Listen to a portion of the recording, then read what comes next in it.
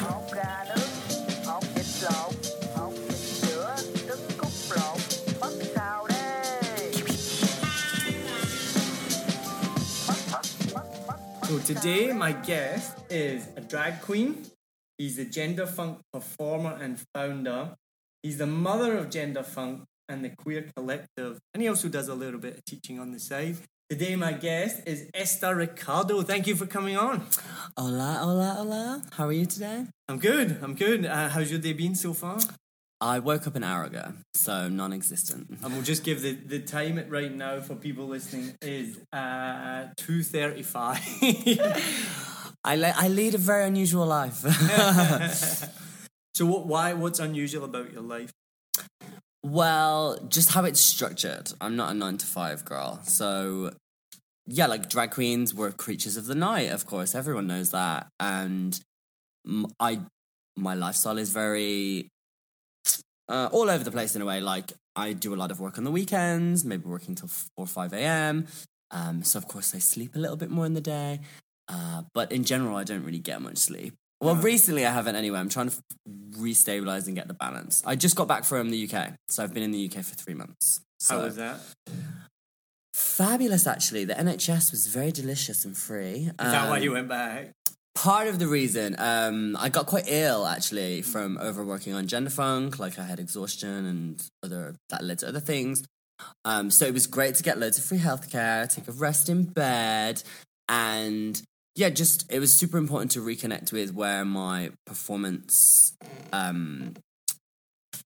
where it all started, like me performing and being a GenderFunk performer. So reconnecting with my beginnings and giving space for my ends, like GenderFunk, to continue without me and see that it can continue without me. So that was really cool, and just hanging out with my friends, like all these mentors and inspirations of the past, like re-inspired me and re-mentored me, and now I came back like, bam, let's be better, let's grow.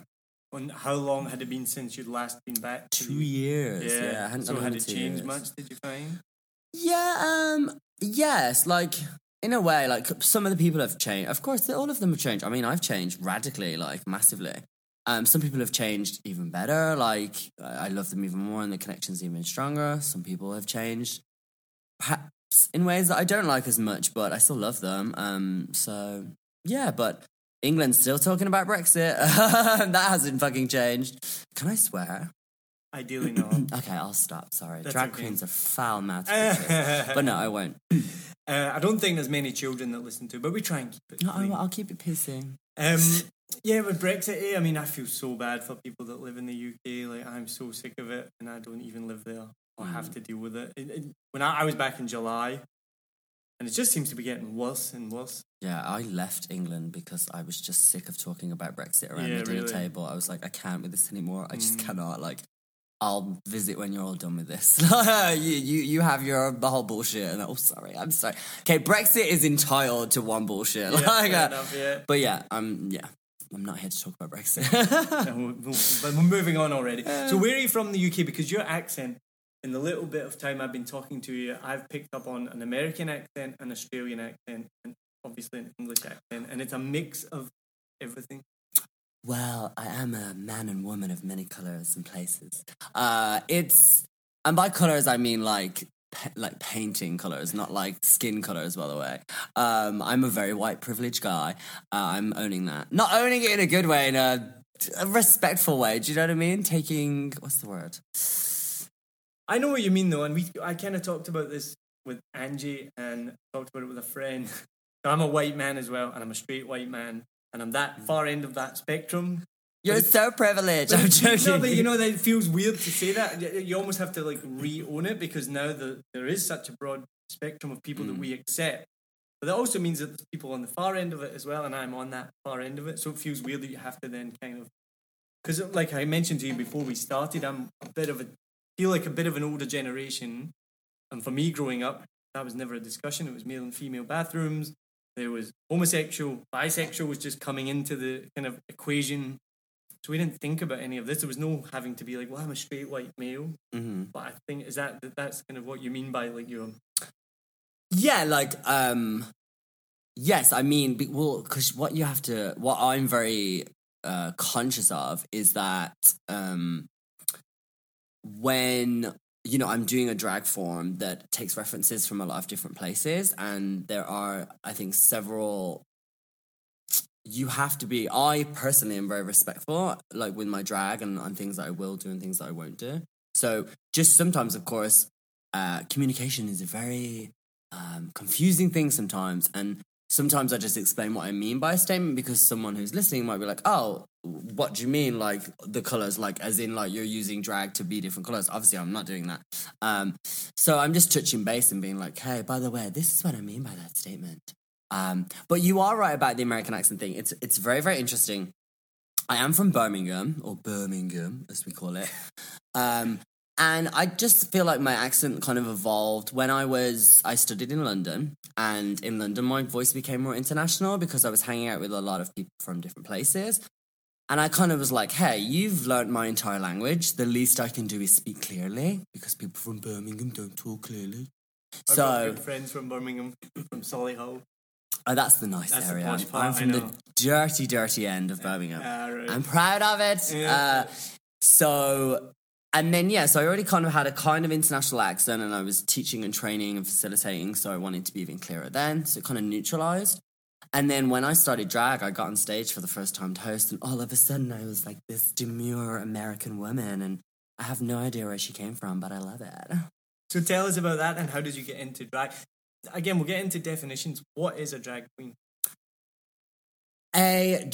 Well, it's a good question. I am not sure. For me, it's less about being a drag queen. It's more about the art of drag. So, for me, a drag queen is a person who is exploring their gender through the art of drag, and they're playing on the feminine aspect of gender.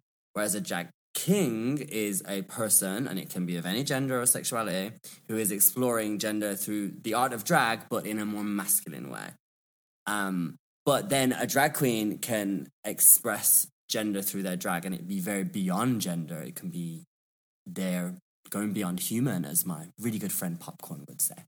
Does that mean being an alien? But then you just said, post-human, alien, animal. And so, how did you get into that? Into drag? Yeah. So, do you want the short story or the long story? You got all the time in the world. Have we? Yeah. Okay, darling. I'll give you the full tea. So, I started performing when I was 23 or 4, I think. But I started as a GenderFuck performer. So that's fuck, not funk.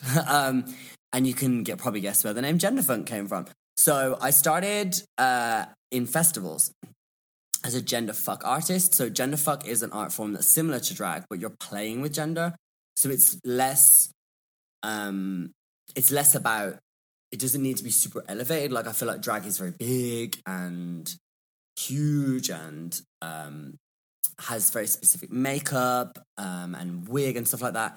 Whereas GenderFuck is more just like playing with it's very gender bendery, and I never really did makeup and stuff. So I was doing that for like 3 years, but always within like a very specific format and setting, like radical arts festivals where, everybody's an artist or crazy or whatever, and it's a super safe space to perform. And then I started doing drag when I was here.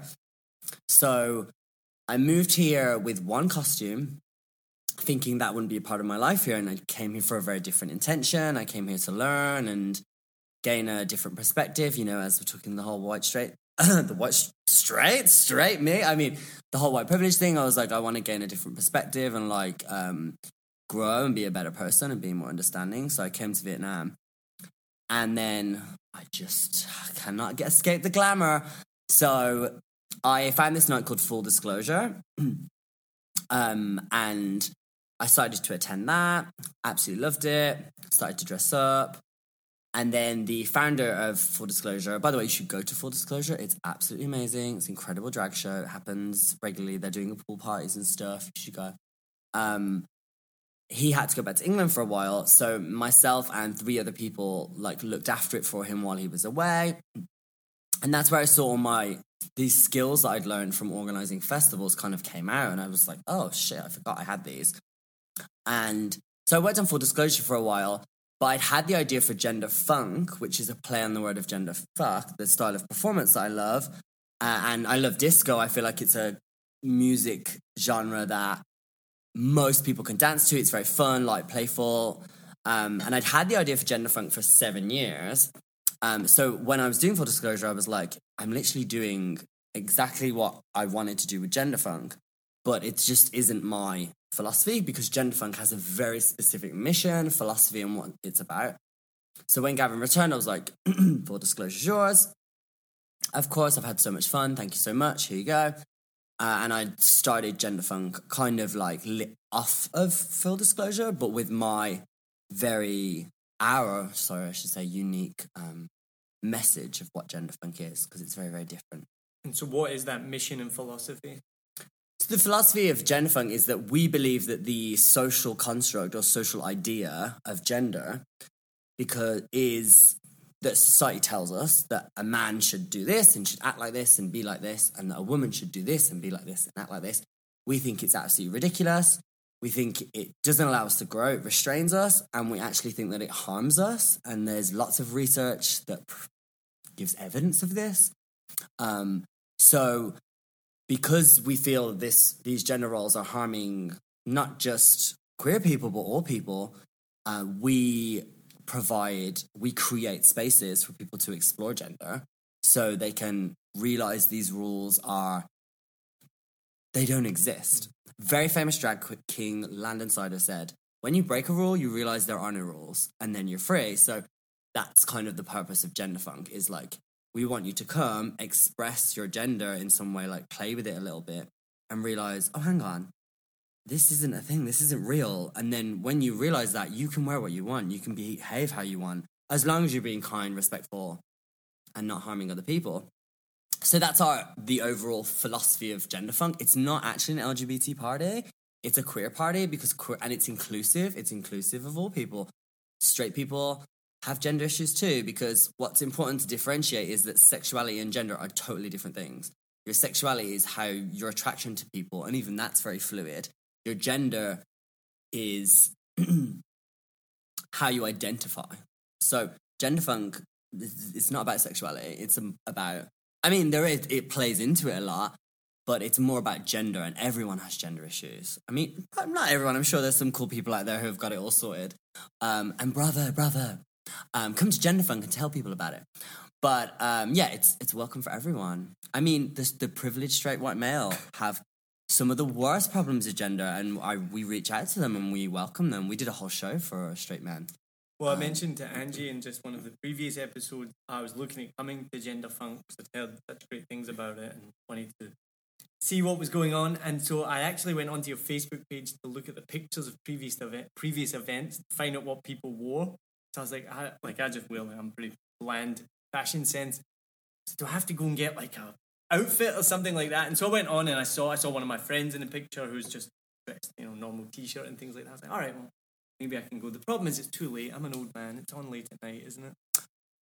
Some of them. We've just started a new show called Just Drag. And that's an earlier show. So the show starts at 10 and at 11. So it's a much earlier show because we realised there's a big part of the queer community, an extended community, who do want to see shows, but they don't want to wait till midnight and they don't want to be in that club night setting.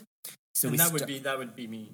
Yeah, that would be included in that. Yeah, that would be just because I'm in bed by 12 normally, And that's the thing, like, GenderFunk is a very community thing, so we were like, we look to our community and we're like, what do they want?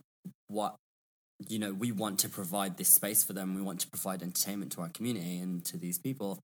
And who are they? And we identified, like, we're missing a big part of the community by having all these late shows at these big spaces. So Just Drag's now at the Baroness. We just did the first one on Friday and it was super successful. Loads of people who I know in the queer scene, but I never see them at big events. We're all there and I was like, oh cool, it's working. Like, we did this for you. Because we want to see you there and we want you to be able to enjoy the art and the entertainment. Yeah, so I'll have to look out for the next one then. So what's been the reaction then from the local community to GenderFunk?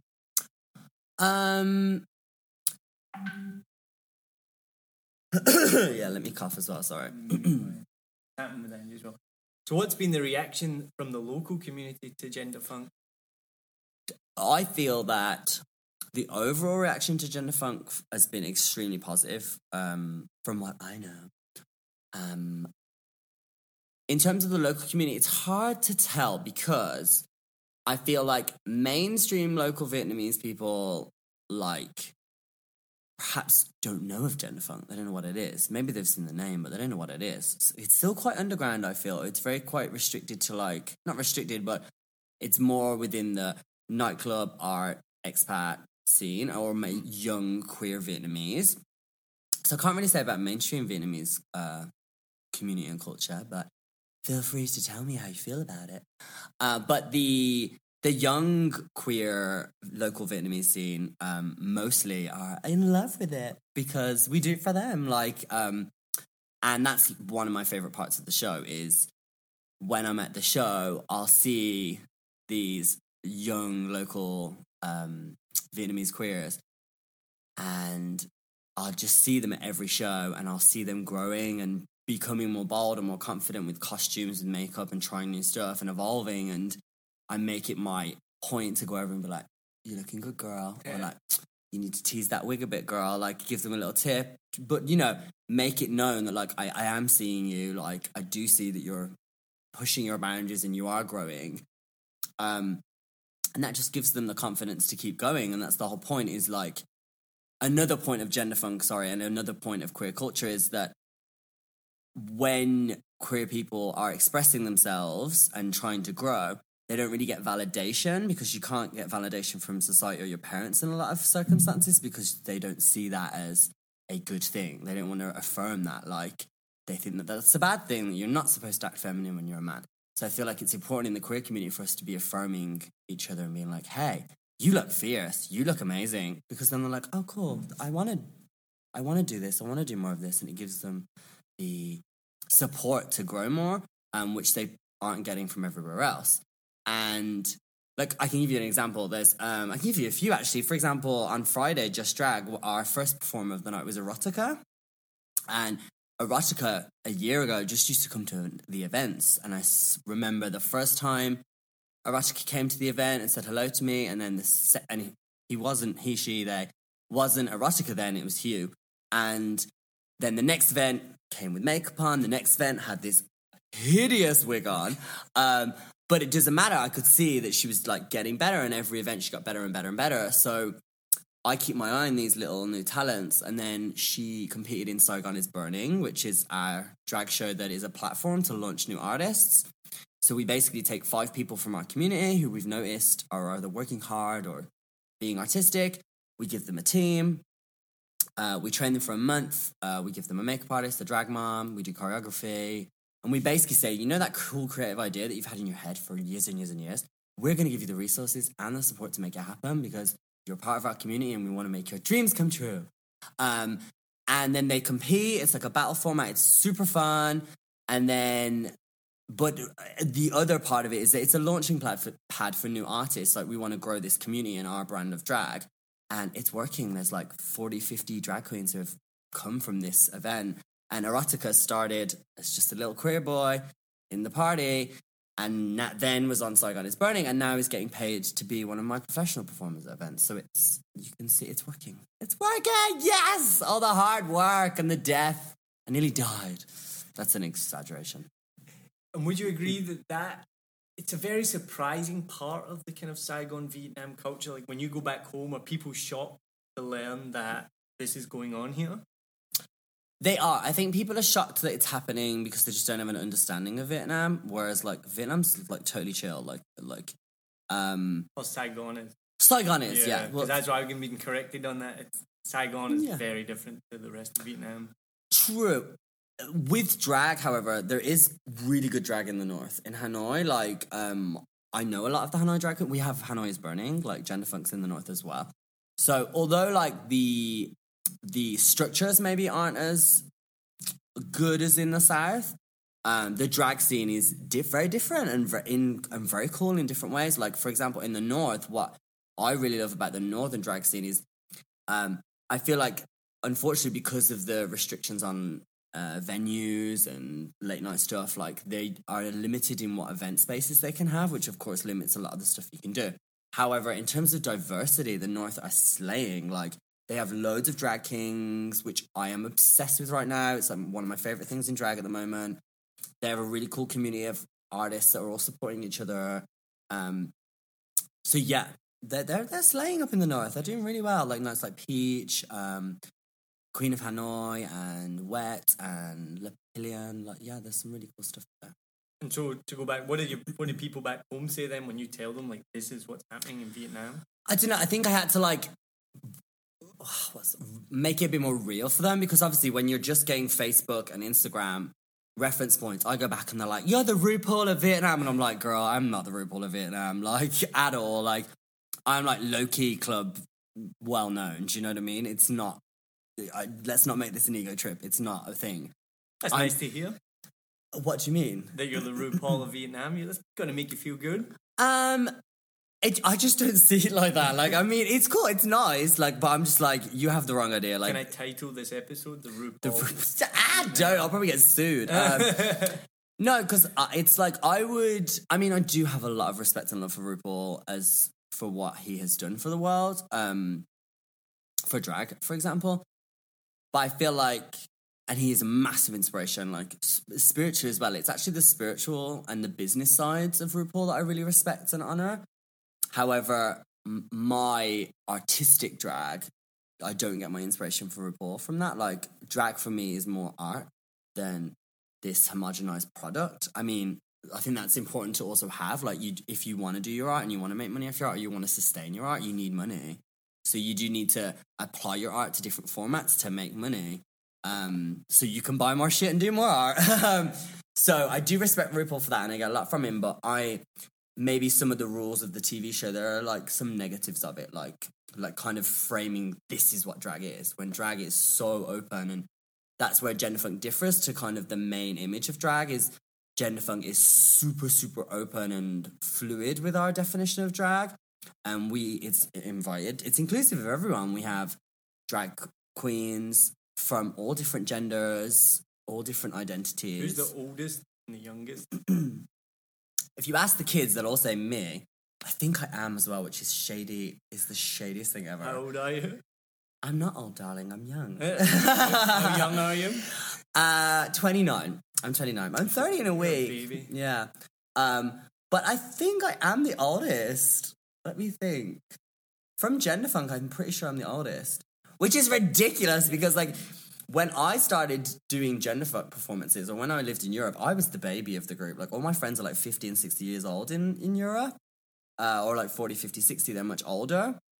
So I just have a wizened mind. So, yeah, here I've got this mother role, which really shocked me. I don't know what... I didn't expect it at all, because I was, like, the baby who was just finding my footing and stuff. But then I think I just didn't realise how lucky I was to have had my experience that I've had at such a young age in Europe, and to have been in this radical festival scene and had these amazing mentors providing me with these alternative lifestyle references. When I came to Vietnam and I hadn't been hanging out with let's say normal people, not in a bad way, but like I'd only been within very alternative spaces for 3 years. So when I kind of came back to mainstream society, I was like, whoa, I forgot about this. Like, this is boring. Like, oh my God. For me, like, it's, as long as you're happy, you know, I'm sure you're not bored. Not you, but the mainstream societies. I hope you're not anyway. If you are, come to GenderFunk. So, yeah, I just found it difficult coming to Vietnam at first, not because of the culture of that stuff I was loving. I found it more difficult just being back in a mainstream society, like going to normal bars. I was like, what is this? Like, it's really expensive. It's dirty. I can't lie on the floor. I can't wear what I want. Like, this is terrible. So I was here for 6 months, and then I went back to all my festivals that are a huge part of my life. I came back and I was like, I can't live here with this. And that's another reason why I found Full Disclosure and then started GenderFunk, was like, I just need a space where I can be fabulous, and there aren't that many. So if you can't find it, build it. And that's exactly what's come up time and time again when I interview people, especially in the creative space or even in the business space as well, is because Vietnam is so new, so developing in a developing sense, becoming modernized very quickly. There's a massive gap right now in a space for people like yourself. You're saying you're so young, but you've got all this experience. You can come over and you can start something. Same with restaurants. Same with like so many people have come when they come on the podcast say, I couldn't do this back home. I have a friend who's a musician here. He gets paid to be a musician. And this was last week, and I won't say his name because I don't want to embarrass him, but he's an amazing musician. And last week he said to me, the guy I play with, we think we're really average, and if we were back home, we would never get paid gigs, but here we like get 4 or 5 paid gigs a week, and we pretty much make a living out of playing music. It's amazing. And I think as well with podcasting, like there wasn't many podcasts when I started, there's more now. I probably wouldn't have started a podcast if I looked and been like, oh, there's all these other ones, I'm not going to bother. It's very true, and sorry, I'm sick. It's true, and I think it's very important to realize. Like, I realized that massively. I think one is to realize like how lucky I am that Vietnam has given me this opportunity. Like the space of Vietnam has given me this opportunity. We're in a really unique time, I feel like, because it's not going to last forever, right? Oh, GenderFunk will last forever. Yeah. You will but be I mean, the opportunity calling it in your grave. I'm joking. Yeah. But the opportunity to start GenderFunk, you know what I mean? Like, yeah. Very, very, very, very, very, very true. And like, what's even more important, I think, is like one thing that I massively recognize is that because I get a lot of praise for GenderFunk for like, I mean, after the show, I spend 2 hours of just people being like, "Oh my god, you're so amazing!" I'm like, "I know, right?" I'm joking. No, and the thing is like I say to people, I'm like, look, I just am very lucky to have been born in a country and to have lived a journey and an experience where I have all these skills that I've learned, and I'm very lucky to have had these skills. I worked very hard to learn these skills, and I, went out and found these skills, and I take validation and credit for that. But at the end of the day, I am extremely lucky, and I'm very understanding of the circumstances that enabled me to have them. So what I'm doing is I just realize I have these skill sets. It doesn't make me any better than anyone else. I just have these skill sets. So I'm applying my skill sets to create a stage and to organize a space for these artists to do their stuff because they are incredibly talented. Like, this is the tea. My drag children are way more talented than me at makeup, art, dance, like all of that judge.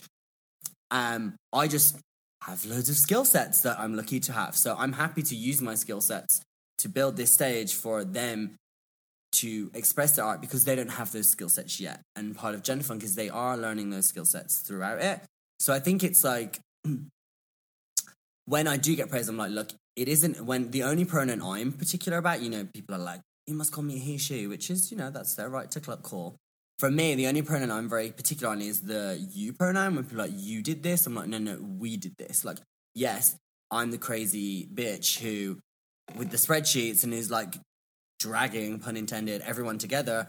But I couldn't do this if you weren't working the door. I couldn't do this if these artists weren't here to do this, the judge. I couldn't do this if you weren't supporting me. So GenderFunk is a massive we. And on top of that, it's also that GenderFunk really is just a space for people to express themselves. They do all the work. I just open the gate and kick them down it with heels.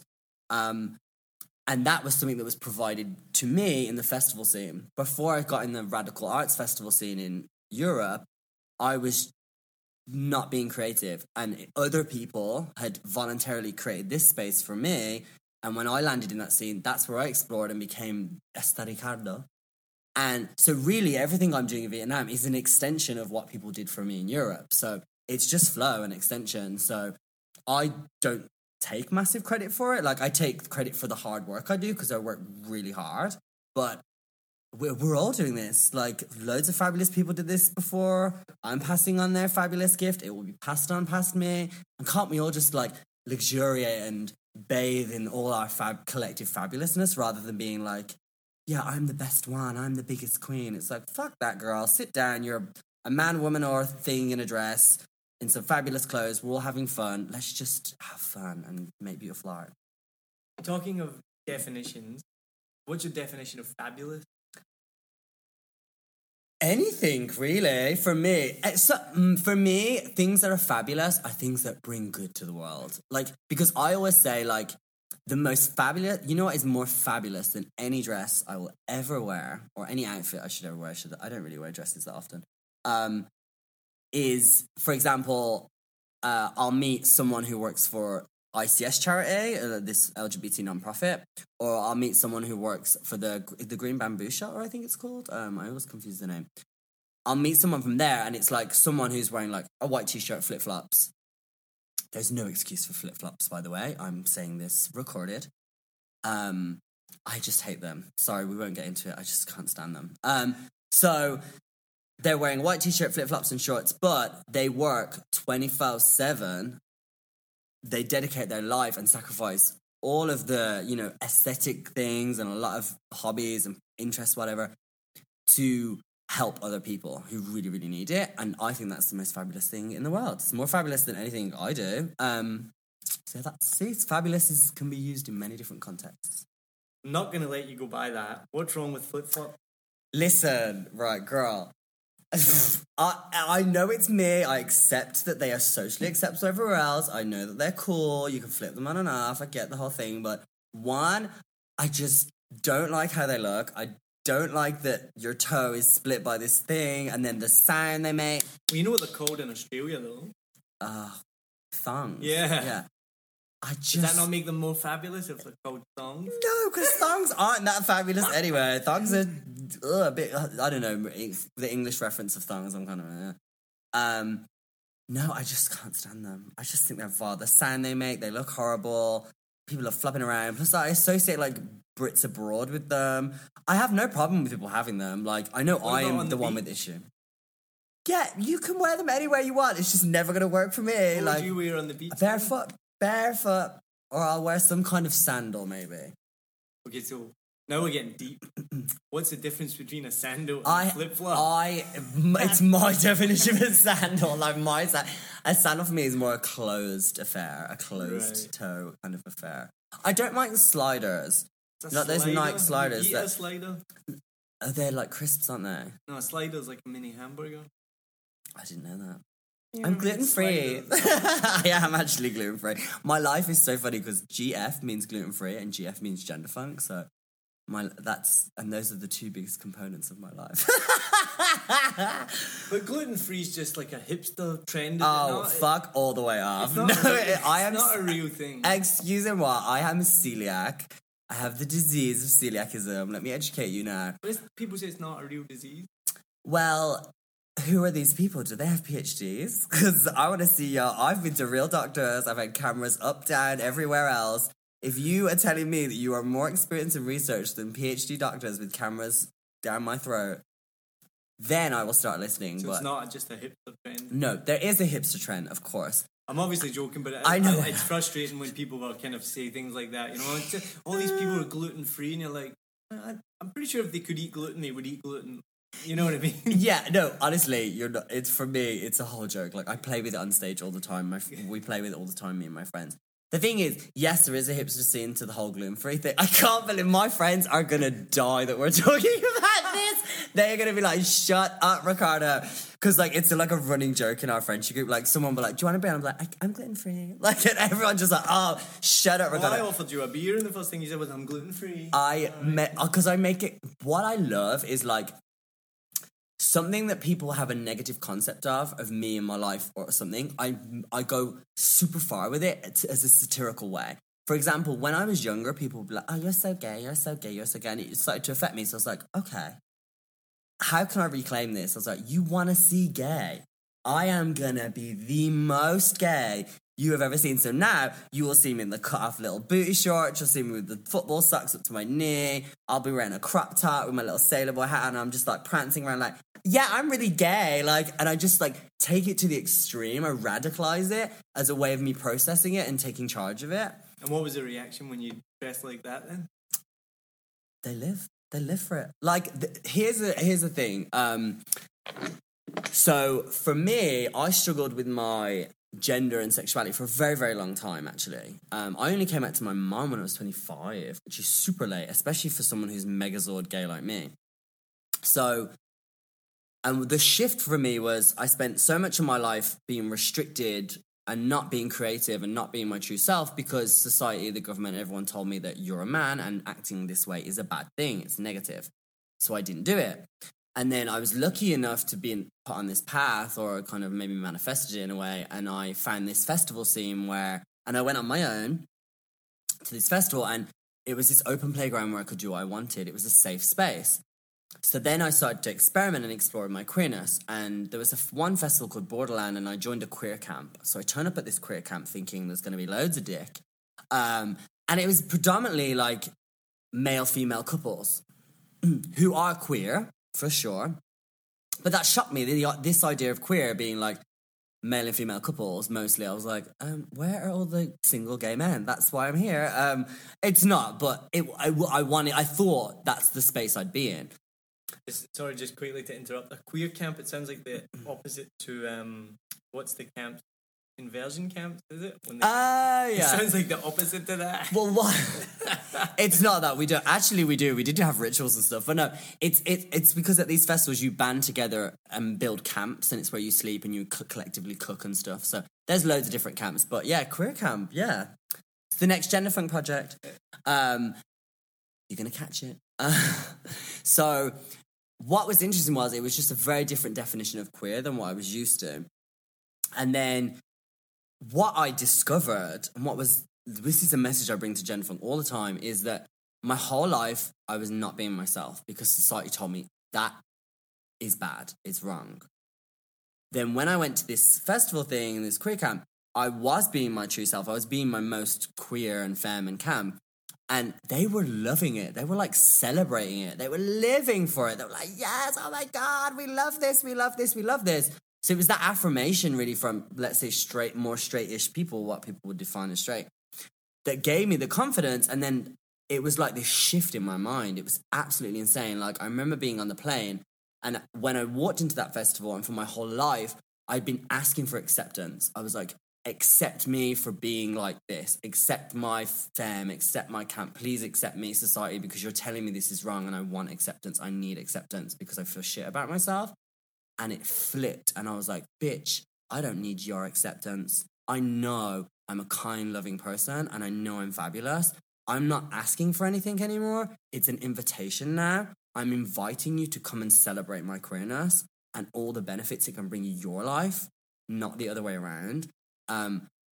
Being queer is diversity, it's color, it's happiness, it's love, it's support, it's art.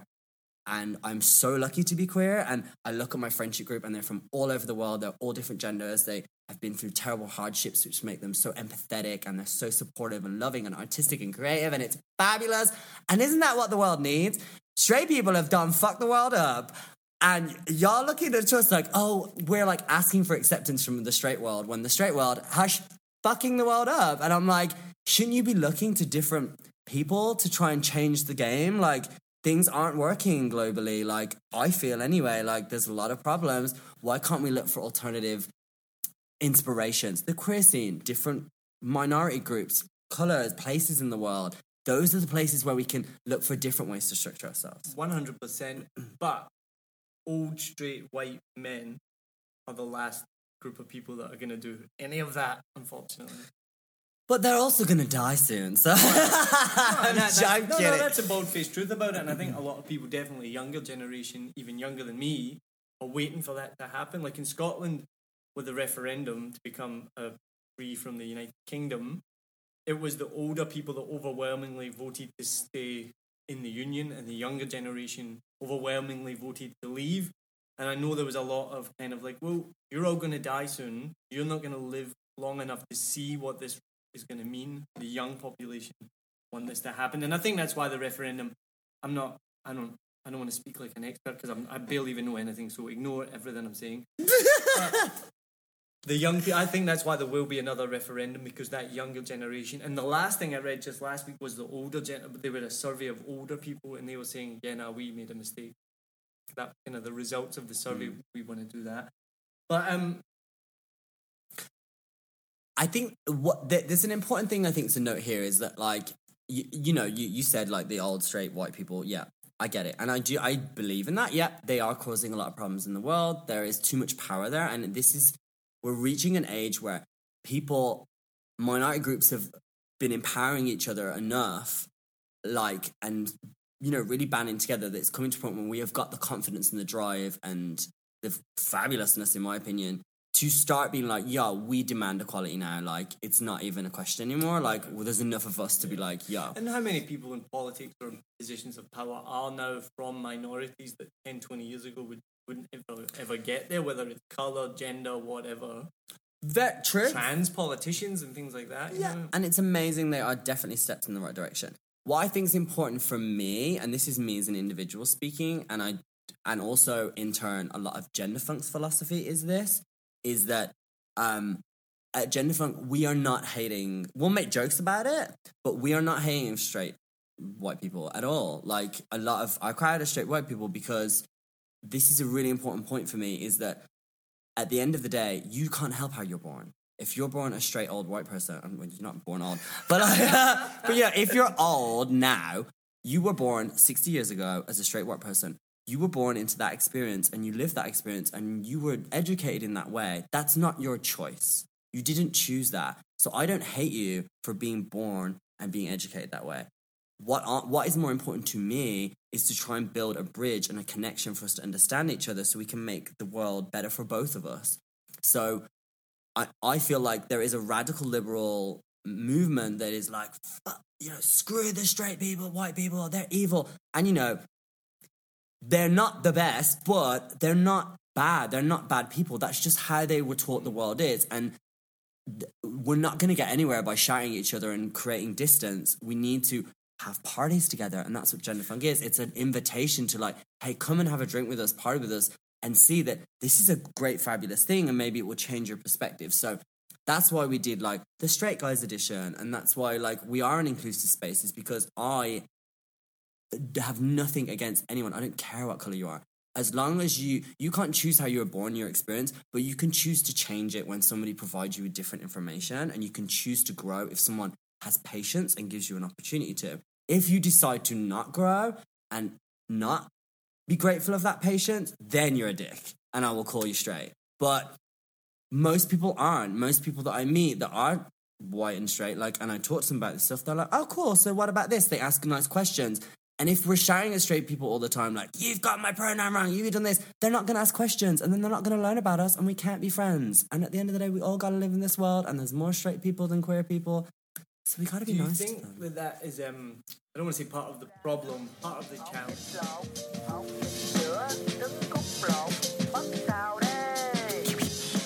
Thanks for listening to episode 8 of season 2, 7 Million Bikes, a Saigon podcast. Hope you enjoyed that. I've decided to split this episode into 2 parts because Ricardo was so interesting. He had so much to talk about and I enjoyed listening to him so much. It went on a little bit and I thought instead of putting out another long episode, we'd break it into 2 parts. It'd be great to know your feedback. A lot of my episodes are over 1 hour. It's not intentional. I like to talk a lot. I find my guests really interesting and I feel the natural conversation seems to last about an hour. But is that too long? Would you rather have more 2-parters? Would you rather I just shortened the interviews and kept them more succinct? Or are you just happy to listen to me and my guests talk on and have the natural conversations that we are? So I don't know. Let me know what you think. It's good to hear your feedback. I hope you enjoyed that though. And please listen in next week for part 2, where we talk more about sexuality, gender, and straight white men in the world, and how fabulous Ricardo is, which he is. He was a really entertaining guest. As always, thank you to Lewis Wright for composing the theme tune to 7 Million Bikes, which is still one of my favourite things to listen to. And thank you to Elaine Wynn for helping me design the cover art as well. You can get 7 Million Bikes anywhere you get your podcast, Apple Podcasts, Google Podcasts, Spotify, Stitcher, anything like that. You can drop me a line, 7millionbikes@gmail.com, or please go on the Facebook page, give it a like, send me a message, leave a review. Let me know that you're out there and you're listening, and if you're enjoying the show or any other feedback that you have. So keep listening, keep tuning in, and enjoy part 2 next week with Esta Ricardo.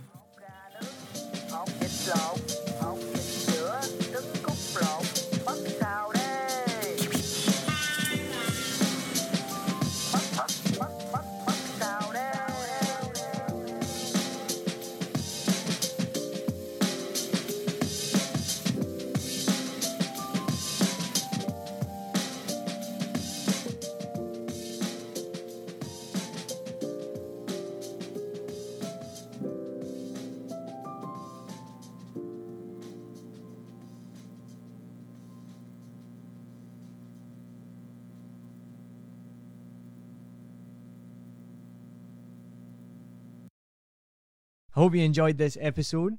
If you're like me, you may use your laptop at places where you have to use public Wi-Fi. This opens you up to digital snoopers. It's a massive problem. It can be your internet service provider, or you know who, looking at what you do online, or a cyber criminal trying to steal your bank passwords or credit card info, or even a hacker at the next table trying to steal your sensitive data. These days, it is vital that you keep your data safe.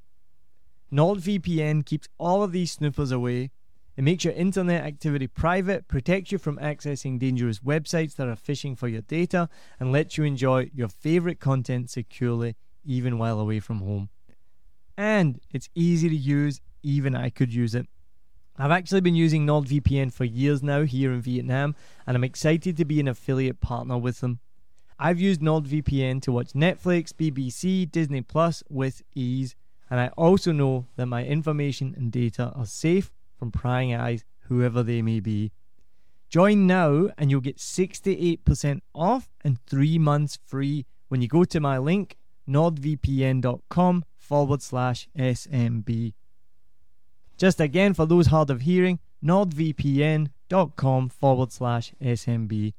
The link is also in the show notes. I know nobody checks them out, but go check that out and you can get the link from wherever you're listening to this podcast. As an affiliate partner, it also means that I will get a small commission when you sign up, but at no extra cost to you. So not only will you be getting a great deal through 7 Million Bikes, you get a great VPN and you'll be supporting 7 Million Bikes podcast. Stay safe online and enjoy the shows you love. Any questions, just let me know. You know how to get in touch with me. And thanks for listening to this show. Cheers.